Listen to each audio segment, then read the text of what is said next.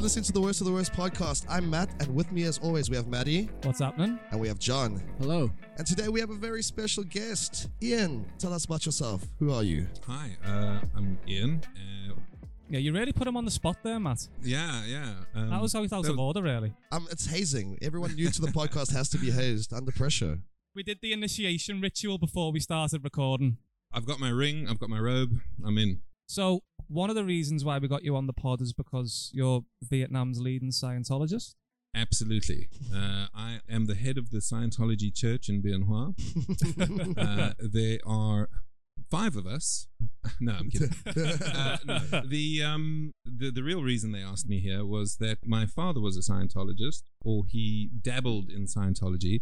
Yeah, the anecdote is that when my dad passed away, we continued to receive their magazine called The Auditor. Even when we moved house, we still continued to receive The Auditor magazine. Yeah, they managed to track you down and find you no matter what. They managed to track us down. And if I'm not wrong, I can actually check up with my mum. I believe she still gets it, and he's been dead for 20 years. Seems like a lot of work to follow the family of a... In the vague hope that someone might open that magazine and... That's intense. Subscribe, yeah. So, how do they know you've moved house? Well, exactly. They're always watching. They got people on the inside. And how dangerous would it be for us as a project to join Scientology and then report back on your podcast? We've actually got somebody on the inside right now who's biding their time. We're not going to say who? Well, no, because that would blow their cover. That would jeopardize the project. I get it. That's why I didn't tell you sooner, because I knew you would do something like this. We gotta. You're both on a need-to-know basis.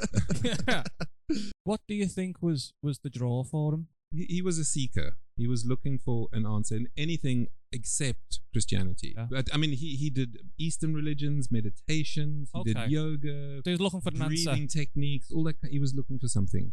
I don't think he ever found it. So, and I think that is definitely an aspect that draws people to Scientology, is we're giving the answers that you didn't find elsewhere. So we're going to talk about the worst recreational drug. But quickly, what's the best? Ecstasy. Why? Very few fatalities. A lot of fun. It's not called ecstasy for nothing. I'm led to believe. It doesn't have the lingering effects that other psychedelics have. Some people experience sort of midweek come downs and blues and things, but in general, it's relatively safe. But that's if you're getting pure ecstasy, because again, a lot of the stuff you could be buying is probably laced with heroin and rat poison. Who knows? Well, if you're lucky. If you're lucky. Yeah, but there didn't seem to be too many ecstasy fatalities. Yeah, look, if we compare cannabis, LSD, mushrooms, those psychedelics, although in terms of lethality are very low, their psychological consequences are higher, I think, than ecstasy. My pick would have been mushrooms, because I don't know of any negative consequences. Yeah, I think it's probably the safest recreational drug, but not necessarily the best. Maybe if you take 30 best. grams of mushrooms, you're going to meet God. My pick would be weed. Weed's good for the soul. Good for the soul. It grows from the earth. It's natural. It's like having a beer. It just chills you out. It just chills me out. And unlike beer, weed's never killed anyone. Exactly. I used to really think that all drugs should be legal with just the proper regulation. And then the opioid epidemic in the States made me kind of think, actually what'll happen is that companies will just create no, Portugal's tested it, right? They have, it's 100% legal. Right. You can't deal. You can't be caught with a kilo brick of coke and expect to get away with it. But if you're caught with a usable personal use quantity, it's not a criminal offense. And a lot of their problems have fallen by the wayside. Yes, in Portugal, I wonder in the context of America, where the healthcare system, where it's so for-profit driven, the confluence of money and medicine in the States is super toxic. And I don't think the system can regulate itself. No. That makes sense? No. If they say cocaine is legal under the right regulatory circumstances, within 10 years there's going to be big cocaine. You know what I mean? That's a good question, Nat. I mean, see, weed's a little different because you can grow it, right? Something like cocaine, you'd have to manufacture. You have to manufacture, right? Which I think lends weed to a cottage industry. Exactly. Yeah, it would need to be the manufacturer would need to be regulated as well, so that people knew what they were getting. Yeah. Well, totally, absolutely. But it wouldn't be like Bob's homemade Coke. Right. Exactly. Mom and pop Coke shop. You wouldn't be like, hey, my parents made some coke. Do you want Yeah. some? You guys want to know? come around? We've got some beautiful craft coke. In the last 10 years, weed has boomed in the States. Like, absolutely. I went from like having to get it from sketchy guys in university to 2 years later being able to walk into a store. But who's growing it? Is it big pharma or these private individuals? They are normally big companies, but not. It's Not mega big. Most of it's not mom and pop. My understanding, at least in Washington State. And there's a reason for that, right? The regulations are insane, is my understanding. So in my investigation into medicinal weed, the big problem is that every plant is going to have a different THC, CBD content. Mhm. And so to get weed lab tested is time consuming and expensive. Mm. So if you're growing the same strain of weed in controlled environment, which is very difficult for mom and pop, but achievable for big pharma, that's always going to be a problem. Your local head shop cannot with certainty say that this weed is X potency. But I've always thought, or I've been told that like the names of the strains, most of it's completely arbitrary. Some people know where they get the seeds from, but who you have no idea. No. Yeah. You've no If idea. you're growing a plant for yourself at home, who cares? Yeah. But if you, as soon as you're selling it, then there's the onus of responsibility falls on you. Expectation of some sort of that you say it's 17% THC, it should be within a gram or two. Yeah, I know what you mean. So, and I think the same thing would happen with coke or heroin. That how strong is it? And that's one of the reasons for a lot of the overdoses is that people don't know what they're getting. I've been reading up just for personal interest on psychedelic therapy, and I think that's where its biggest strength lies. Is that all of these MDMA, LSD, psilocybin from magic mushrooms are all potent therapeutic tools when used in the right environment, in the right setting. I mean, I've been on ketamine treatments, and I didn't care for them. I enjoyed them at the time. Enjoyed them at most of them. Treatment for depression. Okay. And now psilocybin's the big new depression treatment. I would not. Ketamine's a horse tranquilizer. So when you say a ketamine, what did they actually prescribe you with? No, it was like a drip. Like I saw shit. You know what I mean? You can't describe it. You know what I mean? You just wake up and you're like, "Whoa, what? What was that?"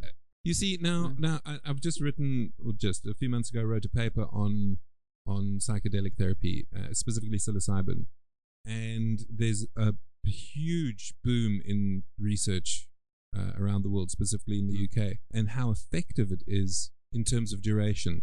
So the placebo group, who were being given regular over-the-counter antidepressants versus the control group, or the other group who were being given the psilocybin, the regular antidepressants you have to take weekly. Psilocybin, 1 shot, 6 months. Wow. Follow up, another shot, 6 months. So for 6 months. 6 months. And it's not only in your system, it's having an active effect on the way you think and the way you operate. 100%. And there's follow-ups all the time. So there's a scale, a depression scale, and you answer questions to ascertain your level of depression.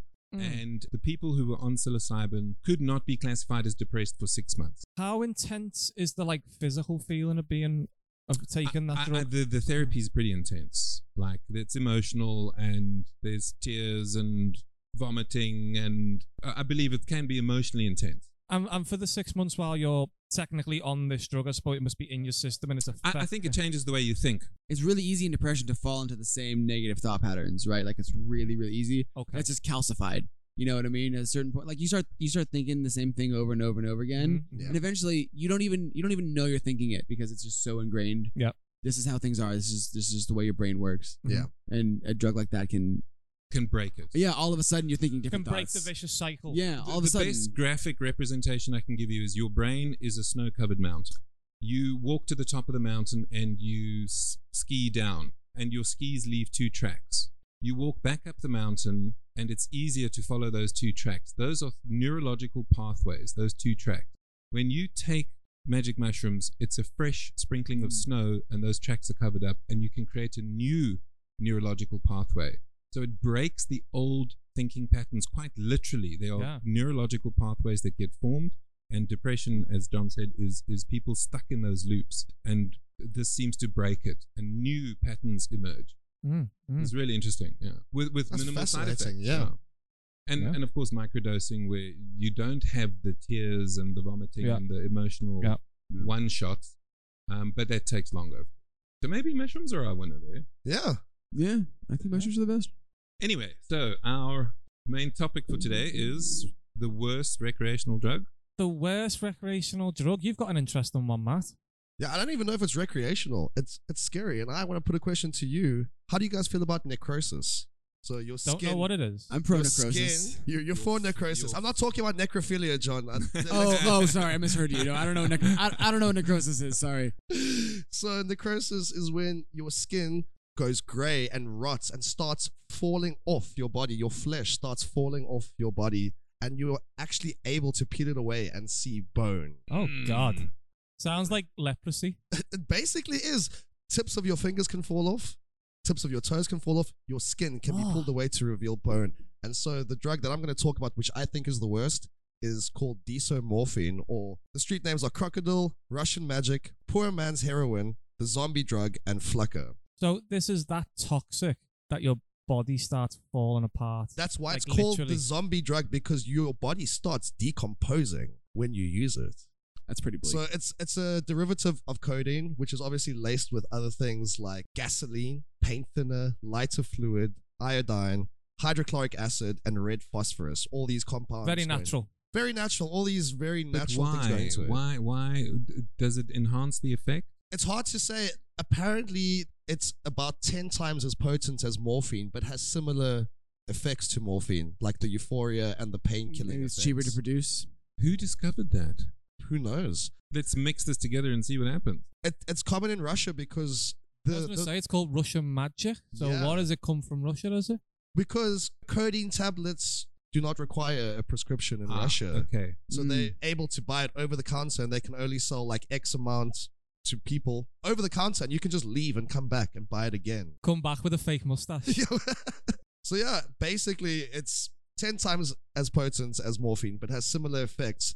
It costs a fraction. So if, for example, if what it would cost to purchase heroin or morphine would cost maybe $200, this would cost $20. And basically it just makes you feel euphoric. That where you intravenously inject it into yourself, that's where the necrosis starts. And you actually stop being able to see your veins, so they start injecting into other places and their bodies start decomposing. For the listeners listening, I wouldn't suggest it, but if you want to go look and type in the effects. How do you spell this Krokodil? Krokodil. Okay, so it's with K's, not C's. But the chemical name is desomorphine. So where is this a big problem? Like everywhere? I've never heard of it before. Mainly in Russia. It's mainly countries where codeine is easily accessible. Apparently it has made its way to the States, but it's not an epidemic there yet, where it is an epidemic in Russia, where they are maybe not in the most financially suitable positions, and it's just really easy to access. It's an opioid, yeah. You could say it's like you could say it's an opioid, yeah. So it's just like a super dirty heroin, basically. Super dirty heroin, poor man's heroin. So you inject it? You inject it, yep.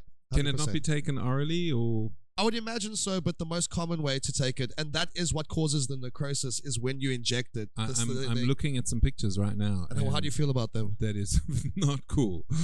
That is absolutely mringing. Yeah, have a look. That is pretty scary. I mean, if they just put posters up, do you want a leg like that? I chose it as the worst because it literally turns you into a zombie. You literally fall apart. Your body falls apart.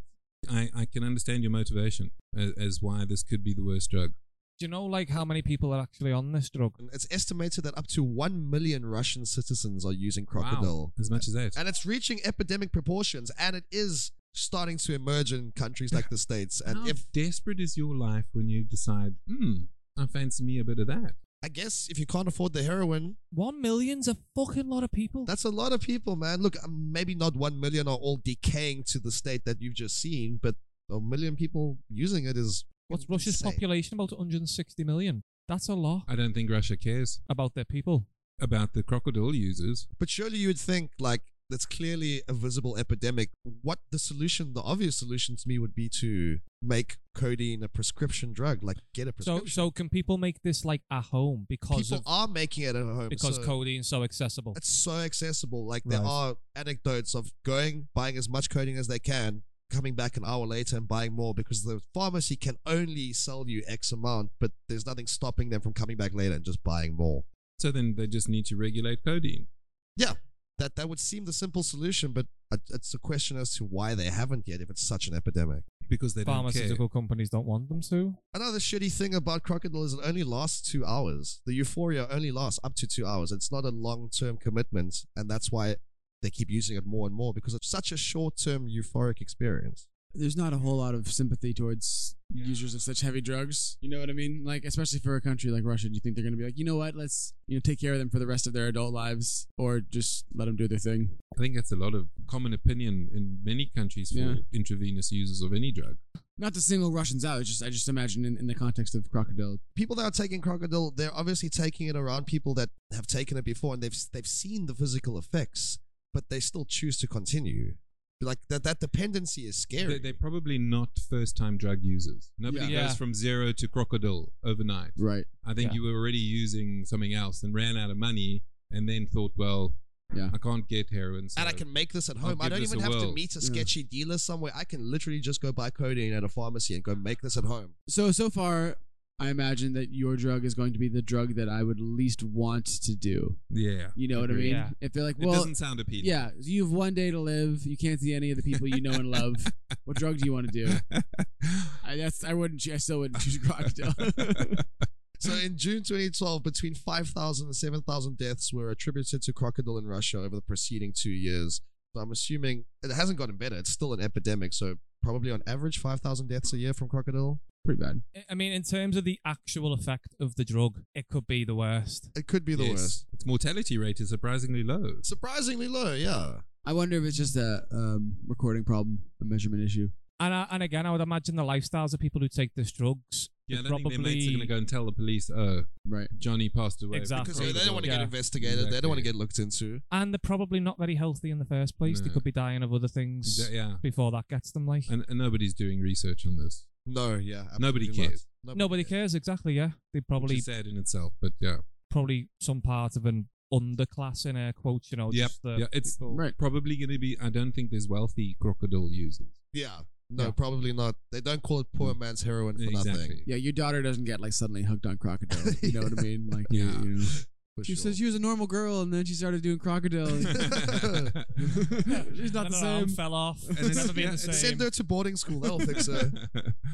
Well, my argument's different to yours, because I'm going to go with tobacco. The reason I've gone with tobacco is basically because, like, look, I'm not going to do a big long monologue on it because we all know what tobacco is. But it's just so normalized in our society. People do it regularly. In 2008, the World Health Organization named tobacco as the world's single greatest preventable cause of death. Wow. Which makes it, in my opinion, the worst because it's so easily preventable and it's so widespread. And it's so easily accessible. And so easily accessible. And cheap. So tobacco kills 8 million people each year. Wow. That's worldwide. a lot. Wow. That's a lot of people. Which is absolutely huge. And one thing that semi-surprised me is that it's not completely the same for all people. I thought this was just widespread kind of everywhere. It's not. Over 80% of tobacco users live in low and middle income countries. So it is worse for poor people. In America, that's very clear. It's interesting to me that that's... As I say, semi-surprised. Like, I'm not surprised that people smoke more here in Vietnam than they do in Norway and Iceland. I'm not surprised by that because of education, stuff like that. Why do poorer people smoke more than rich people? Are they better educated? Stress, maybe? I think part of it's stress. I think part of it's just it's normalized in those communities. Like, in high school, nobody smoked cigarettes because you'd be an idiot to smoke a cigarette. Do you smoke cigarettes now? No, I don't. But in college, I did. University did. But then you go home and your friends back at home would be like, "What? You're smoking a cigarette?" Like it was literally like the dumbest thing you could do. There was no cool factor whatsoever. And also, men smoke more than women. Definitely. So, of the world's global population, 36.7% of all men are regular tobacco smokers. That's a big percentage. Only 7.8% of women. So it's a huge difference. Do you think that's because of children? That's a good point. It could be. I think it's not considered feminine. I feel like men generally take less care of themselves than women do. I mean, there's that whole thing thrown out that men die younger than women. my understanding is that's not ungenetic. It's just that we don't look after ourselves as well. Because we're stupid and we do stupid things. Because we're idiots if we drink more and we smoke more, and take risks, unnecessary risks. Yeah, in every aspect. It's associated with masculinity, isn't it? Being someone who's willing to like take risks, I suppose. Is that testosterone or is that cultural? I think it's cultural. And I think the woman smoking thing could be social cultural as well. That women who smoke are frowned upon and seen as harlots. Yeah. I remember in Taiwan where women were basically forbidden culturally to smoke on the streets. But behind closed doors, more women smoke than you realized. But you definitely wouldn't walk around if you were a girl with a ciggy dangling from your lips, because that was basically you might as well put a sign on your head saying I'm a hooker. If you were to smoke, let's say, in your youth for 10 years and then quit, if you quit for a long enough period of time, I've heard that too. Doctor would not be able to know from looking at your lungs. If I've heard that. I've heard that 7 too. years, I believe. Yeah, there is an amount of time a year. I mean, your body wants to be healthy, right? Like it tries its best to clean itself up. But yeah, I mean, I used to smoke, and I remember when I did smoke, it did serve functions. So if I'm in a social situation that I don't feel all that comfortable in, light a ciggy. It's almost like a shield. It's like it is a shield. I am doing something. Yeah, like I'm participating in the social situation without having to actually engage. It's a socially acceptable way to fidget. You know, like you can't just like play with your phone or your hair or something. People think you're mad, but you can fidget with your ciggy. Yeah. This is why I believe it's the worst, because it is so socially acceptable, so readily available. 8 million people die a year, as I've just said. Smokers, there's a lot of fidgeters out there. There's a lot of fidgeters out there. What do non-smokers do with their hands? Vote Conservative. I don't know. Maybe. How many non-smokers die a year? You're cherry picking the worst stats to suit your particular paradigm. And I'm going to counter that with how many non-smokers die every year. I'm going to counter that with smokers die on average 10 years younger than non-smokers. How do they know? Who's they? Governments. This is fake news, bro. It's all fake news. So, yeah, short and sweet, but I think tobacco's the worst drug. Okay, tobacco's pretty bad. Tobacco's pretty bad, but I'm gonna change the subject a little bit. How much alcohol do you think is safe to consume?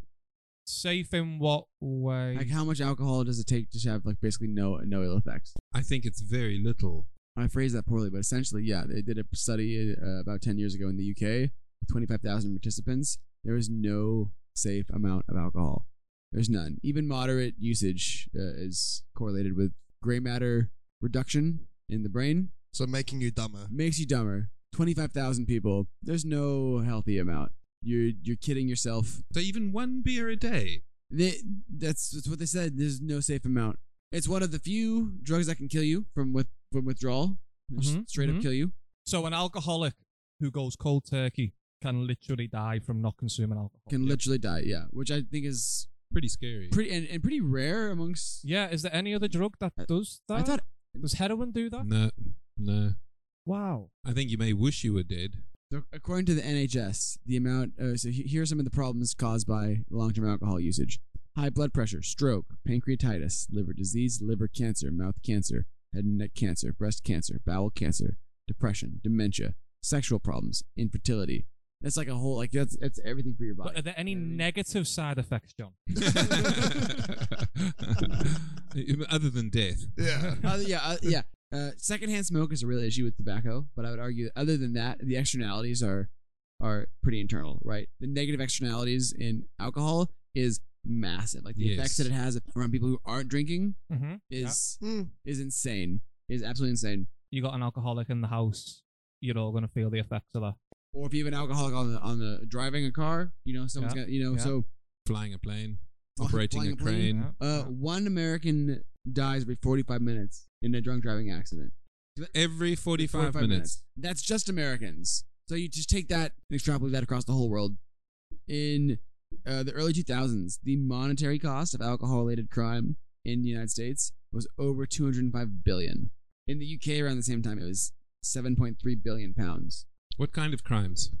So, 15% of robberies, 63% of intimate partner violence incidents, 37% of sexual assaults, about 45% of physical assaults, and 40% of homicides in the United States involved alcohol. Charming. Yeah, it makes everything worse. Our crime rates are worse. Our love lives are worse. Your streets aren't safe. Your health is worse. Why is it legal? Why is it legal? Why is it so easily accessible? Because big companies pay for it to be legal. I do think people have a genuine need to get fucked up. I agree. But why?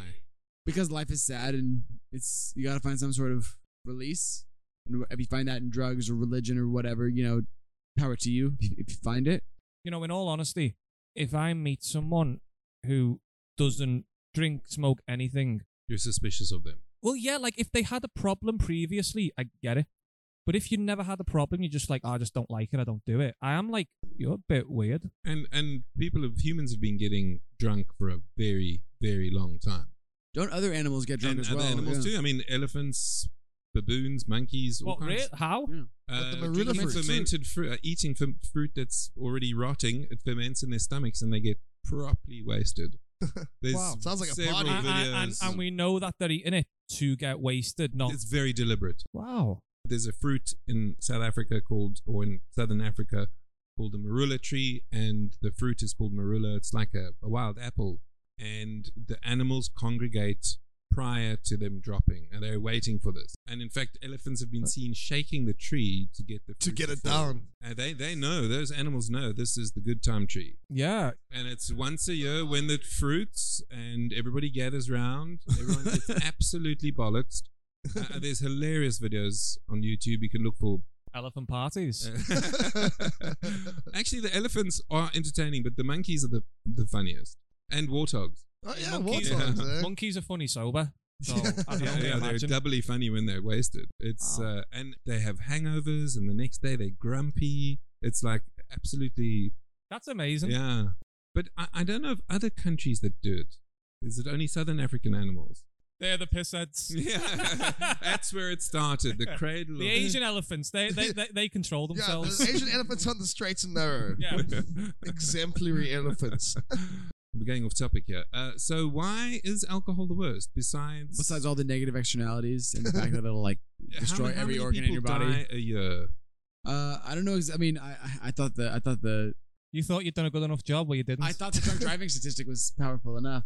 Yeah, but so people only die from drunk driving. Well, no, the World Health Organization thinks it's about 3 million deaths every year from harmful use of Yeah. alcohol. Yeah. 5% of all deaths. They think 5% of global burden of disease and injury is attributable to alcohol. I can easily believe that. In people between the ages of 20 and 39, approximately 13% of total deaths are attributable to alcohol. This is again according to the World Health Organization. How much alcohol do you think you consume in a month, John? Really, not that much. Whenever I'm with you guys, Are you blaming us now? Are you peer shaming? I like to think I pretty much match you guys when we drink, and that's the only time I drink. I feel like you're blaming us. I'd probably drink less if I hung out with Ian more often. Like I'm not saying it's your fault, but Ian, for the record, doesn't drink. Ian, how long have you been sober for? 9 years. Wow. I was an Olympic drinker for South Africa. I won the world championship 7 times. I was a chef by trade, and substance abuse is rife. Yeah, I used to drink a lot. I think I was one of the lucky ones. I didn't. There was nothing too bad that happened that I could say that was rock bottom. I mean, other than writing off a car. Yeah, I didn't kill anyone. I didn't drive over anyone. I didn't damage property. Yeah, there was nothing that bad. I didn't lose it all. So I got out, I think, before the writing was on the wall. If you don't mind me asking, did it affect like your relationships with people? Definitely, yeah, big time. A lot of relationships were built around alcohol and the consumption of alcohol. So when I stopped drinking, those relationships evaporated. And so you realized that the relationship was not built on anything other than the socialization of alcohol. And how was it getting off? Horrible. It was really difficult. There was definite addiction to the point where I was uncomfortable, insomnia, massive sugar cravings. This is common apparently. So you lose weight radically fast because alcohol is very high in calories, especially when you're drinking at an Olympic level. If I had a beer now, what would happen? Would I go back to, that was delicious, I think I'll have another one, and another one, and another one, etc. I don't know. Would I be able to control myself now after 9 years? Like all alcoholics, I'm going to say no. I think if I had more than one beer now, I think we'd have a problem because I'd go downstairs and empty this place. Any closing arguments for alcohol, John?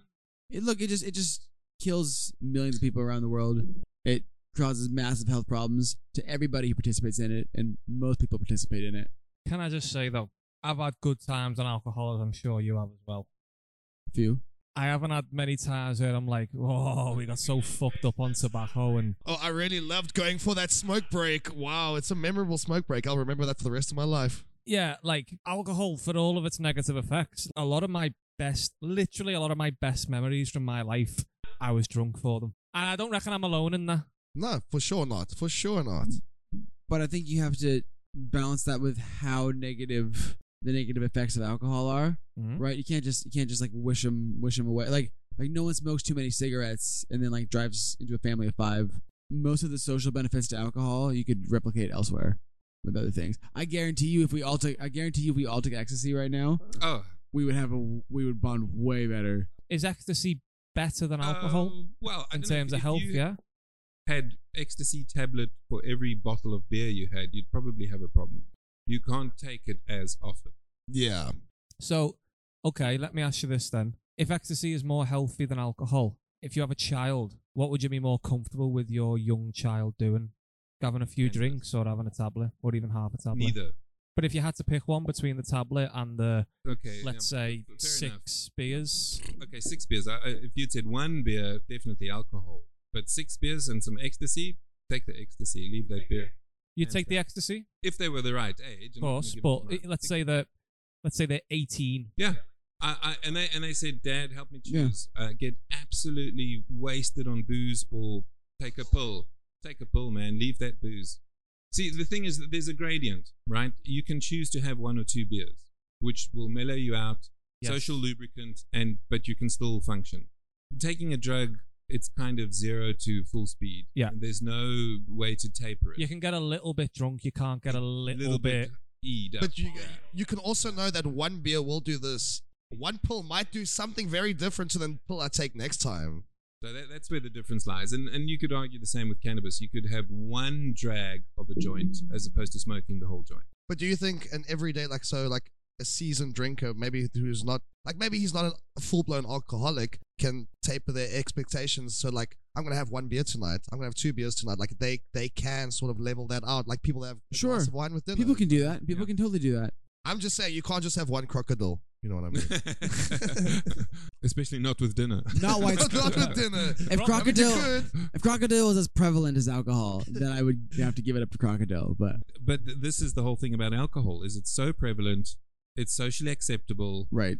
And the fallout from alcohol is the problem. If it wasn't already so socially acceptable, like if we invented alcohol now, they would be talking about the ill effects like you wouldn't believe. You know what I mean? Like, this drug is destroying our communities. But it should still be popular.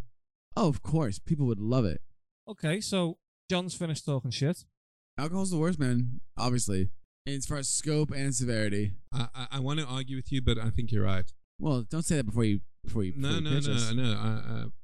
I'm going to be talking about heroin, which is pretty bad. Pretty bad. It's got some problems. Yeah, some issues. We're not sold on it yet. So, a bit of research into heroin. It's been around for a long time. So, heroin is right up there in terms of duration, as long as alcohol. First cultivated in Mesopotamia, which is current-day Iraq. First recorded 3,400 years BC. So it's 5,000 years of opium use in humans.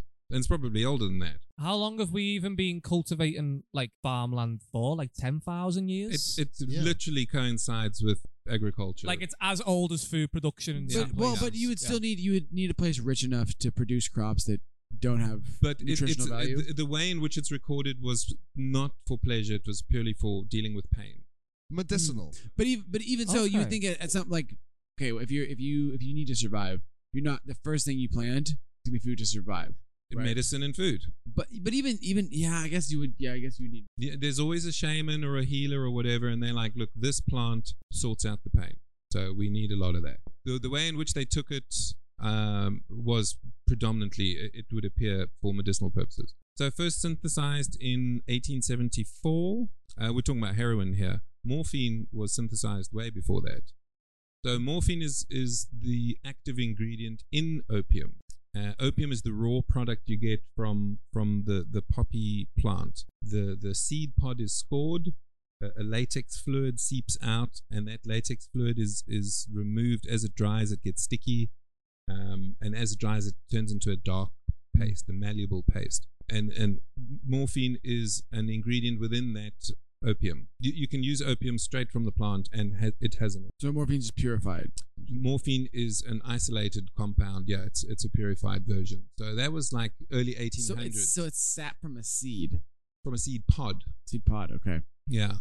So it's a spherical pod.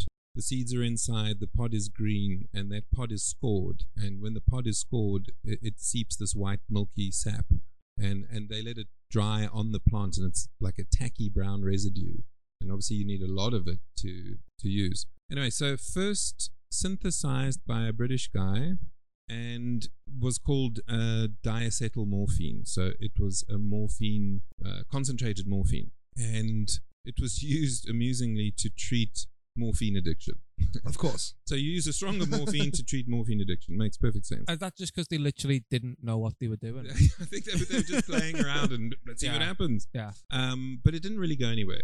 So in 25 years later, Bayer pharmaceutical company in Germany further intensifies this stuff and reduces it further, and they make heroin for the first time, which is now 1.5 times to twice as potent as morphine. And the name heroin comes from the German heroisch, which means heroic or strong. And heroin became synonymous with the drug. So, it was a cough suppressant and a morphine substitute. But obviously the addictive qualities were quickly realized, and realized this was not a good idea. So it was banned in 1925, but this, kind of the same time as Prohibition, was pushed underground, and there was a massive spike in usage. Which is makes sense. A further conversation for later. As soon as you ban something, right, people you can't have it, then they want it. So that's kind of the sort of brief history, and its usage between 1925 and 2022. We're seeing weird spikes around the world in the 70s. In the 80s, it really started taking hold with the cartels. 90s was basically the peak of heroin use. Tapering off in around 2015. So I'm actually doing 2 drugs, because in 2015 we start seeing something called fentanyl. And fentanyl popped up in 1950, and it was an anesthetic. But for some reason, heroin is being cut, which is where they take the raw heroin, and to make it go further for profits, drug dealers cut it with something cheaper to make more of it and more profit, obviously. So they started cutting it with fentanyl, and this starts popping up in 2015. At the same time, the lethality goes up. Your overdoses go up radically from 2015. So just to throw some stats out there. So here we go. In 1999, I believe this is just America. And again, stats are a bit loosey-goosey around the world. As we discussed earlier, I don't think China is going to give us accurate stats. Worldwide statistics are just kind of impossible. And there's a lot of heroin use in Turkey, but again, it's not being recorded. America, on the other hand, they write this stuff down. This is heroin overdose deaths, all ages from 1999 to 2020. In 1999, there were less than 20,000 overdoses. It just climbs exponentially. Well, let's stop at 2014. We had 45,000. In 2015, it jumps to 52,500. This keeps going up until 2019, when we hit 70,000. This is per annum. 70,630 deaths in 2019 from heroin overdoses with fentanyl mixed in. To 2020, where it hits 91,000, almost 92,000. Per year. 100,000 people, almost 100,000 people a year dying from in the United States alone. In the United States alone. Wow. And that's not even including like things like oxy. And no, this is heroin being taken, either being smoked or intravenously. So this is not the oxys and the tramadols and all. Yeah. So that figure is way higher. Yeah, it would be. And this particular article, this is CDC in the States, stopped in 2020. They're seeing a decline in the use of heroin, but an increase in the use of fentanyl straight because it's so cheap and it's so powerful. Fentanyl is 100 times stronger than heroin. The fatal dose for a human adult male is 30 milligrams of heroin will kill you. 3 milligrams of fentanyl will kill you. It's wildly poisonous. So tell me, so morphine was already a highly concentrated version of opium. Yeah, but Heroin morphine, was- strangely enough, is not. It's very addictive, but your overdoses from morphine were you'd fall asleep. Negligible. Yeah, you'd So- just pass out. And heroin's 10 Heroin- times stronger than morphine. and then Only twice as twice strong. Sorry, twice as strong. And then Fentanyl's 100 times stronger than that. than that. So, That is crazy. like cannabis, you can't get enough of it in to kill you simultaneously. Morphine is normally administered orally or you smoke it. I suppose you could intravenously take morphine, and that would probably be bad. But heroin, twice as poisonous, will kill you, and fentanyl is just absolutely horrible. So why is it the worst drug? Because of its addictive properties. This is the crux of my argument. With that addiction comes a slave to getting the stuff, and people rob, kill to get the money to buy the stuff. Because it's is- worse. It's a worse withdrawal. The than, withdrawals are very unpleasant and prolonged. How common is heroin where you are from? It's pretty common where I'm In from. South Africa, very Yeah. common. And how's it perceived? Like, I use this word just to make the point. We refer to a smackhead Yes. Yes. is Same. someone who takes heroin or crack. Yeah. Basically. Yeah. They're the hard smackheads Druggies. drug. Yeah. And then you've got your other stuff, which is a bit more recreational, a bit exactly. more like, what, These guys are dedicated to this. Yeah. yeah. It's not for fun anymore. It's that whole, like, there's taking drugs, and then we have this, like, oh, he's, He's a smackhead. Yeah. And it's negative. yeah, it Very is. negative. It is. And but why is that? Because with this, it turns you into a criminal. They become the most manipulative liars and thieves you could ever conceive of.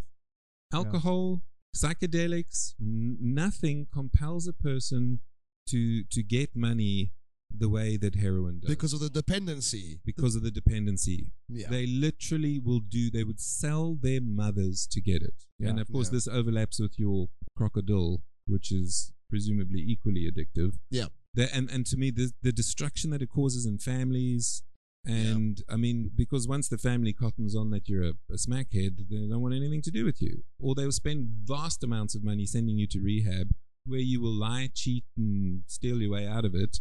You'll do anything not to go to rehab. Yeah. And often people escape.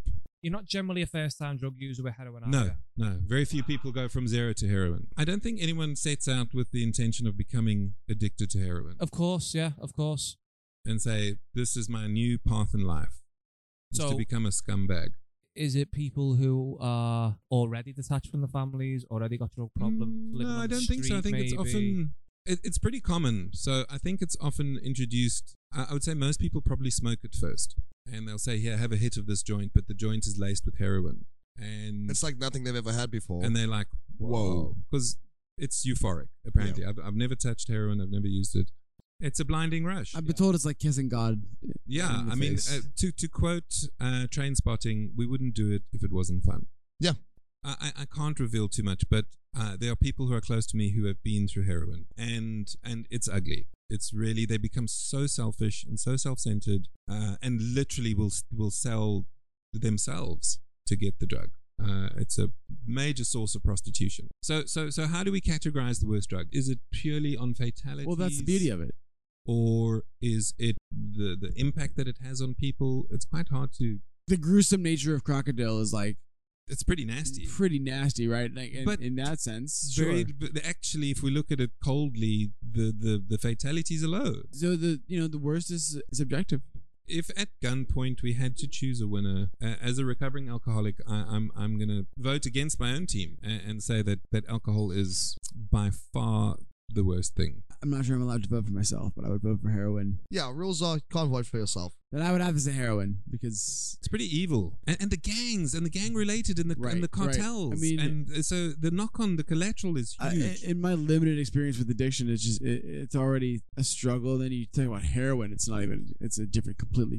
I can't But, even but you imagine. see now, actually, I've just realized all of us know people who've dabbled with recreational drugs. Right. But heroin is that next step.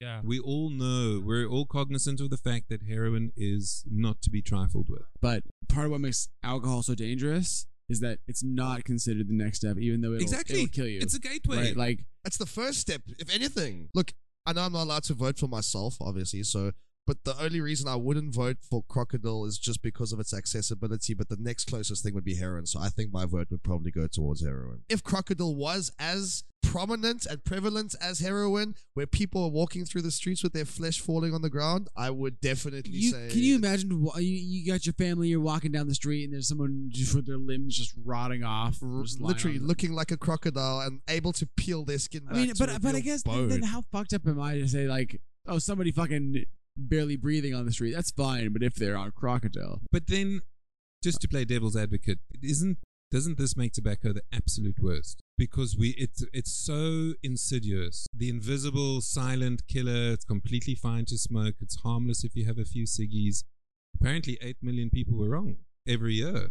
Yeah, I mean, I can't vote for myself, but I would. I can't, so I'll vote for heroin because probably the same for all of us. My own social cultural background, heroin was always seen as the worst. Taboo. Yeah, Yeah. it was 100%. So I guess heroin wins then. Woohoo! Do I get a beer?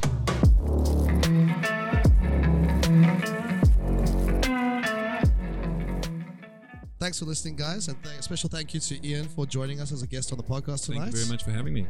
If you like what we do, the best way to help us out is by sharing, liking, leaving reviews, tell a friend. We really appreciate it. You can get in touch with us on Facebook and Instagram at Worst of the Worst Podcast or on Twitter at Worst of Worst Pod. Alternatively, shoot us an email at worstoftheworstpod@gmail.com. We'd love to hear your thoughts on which drug you think is the worst. Until next time.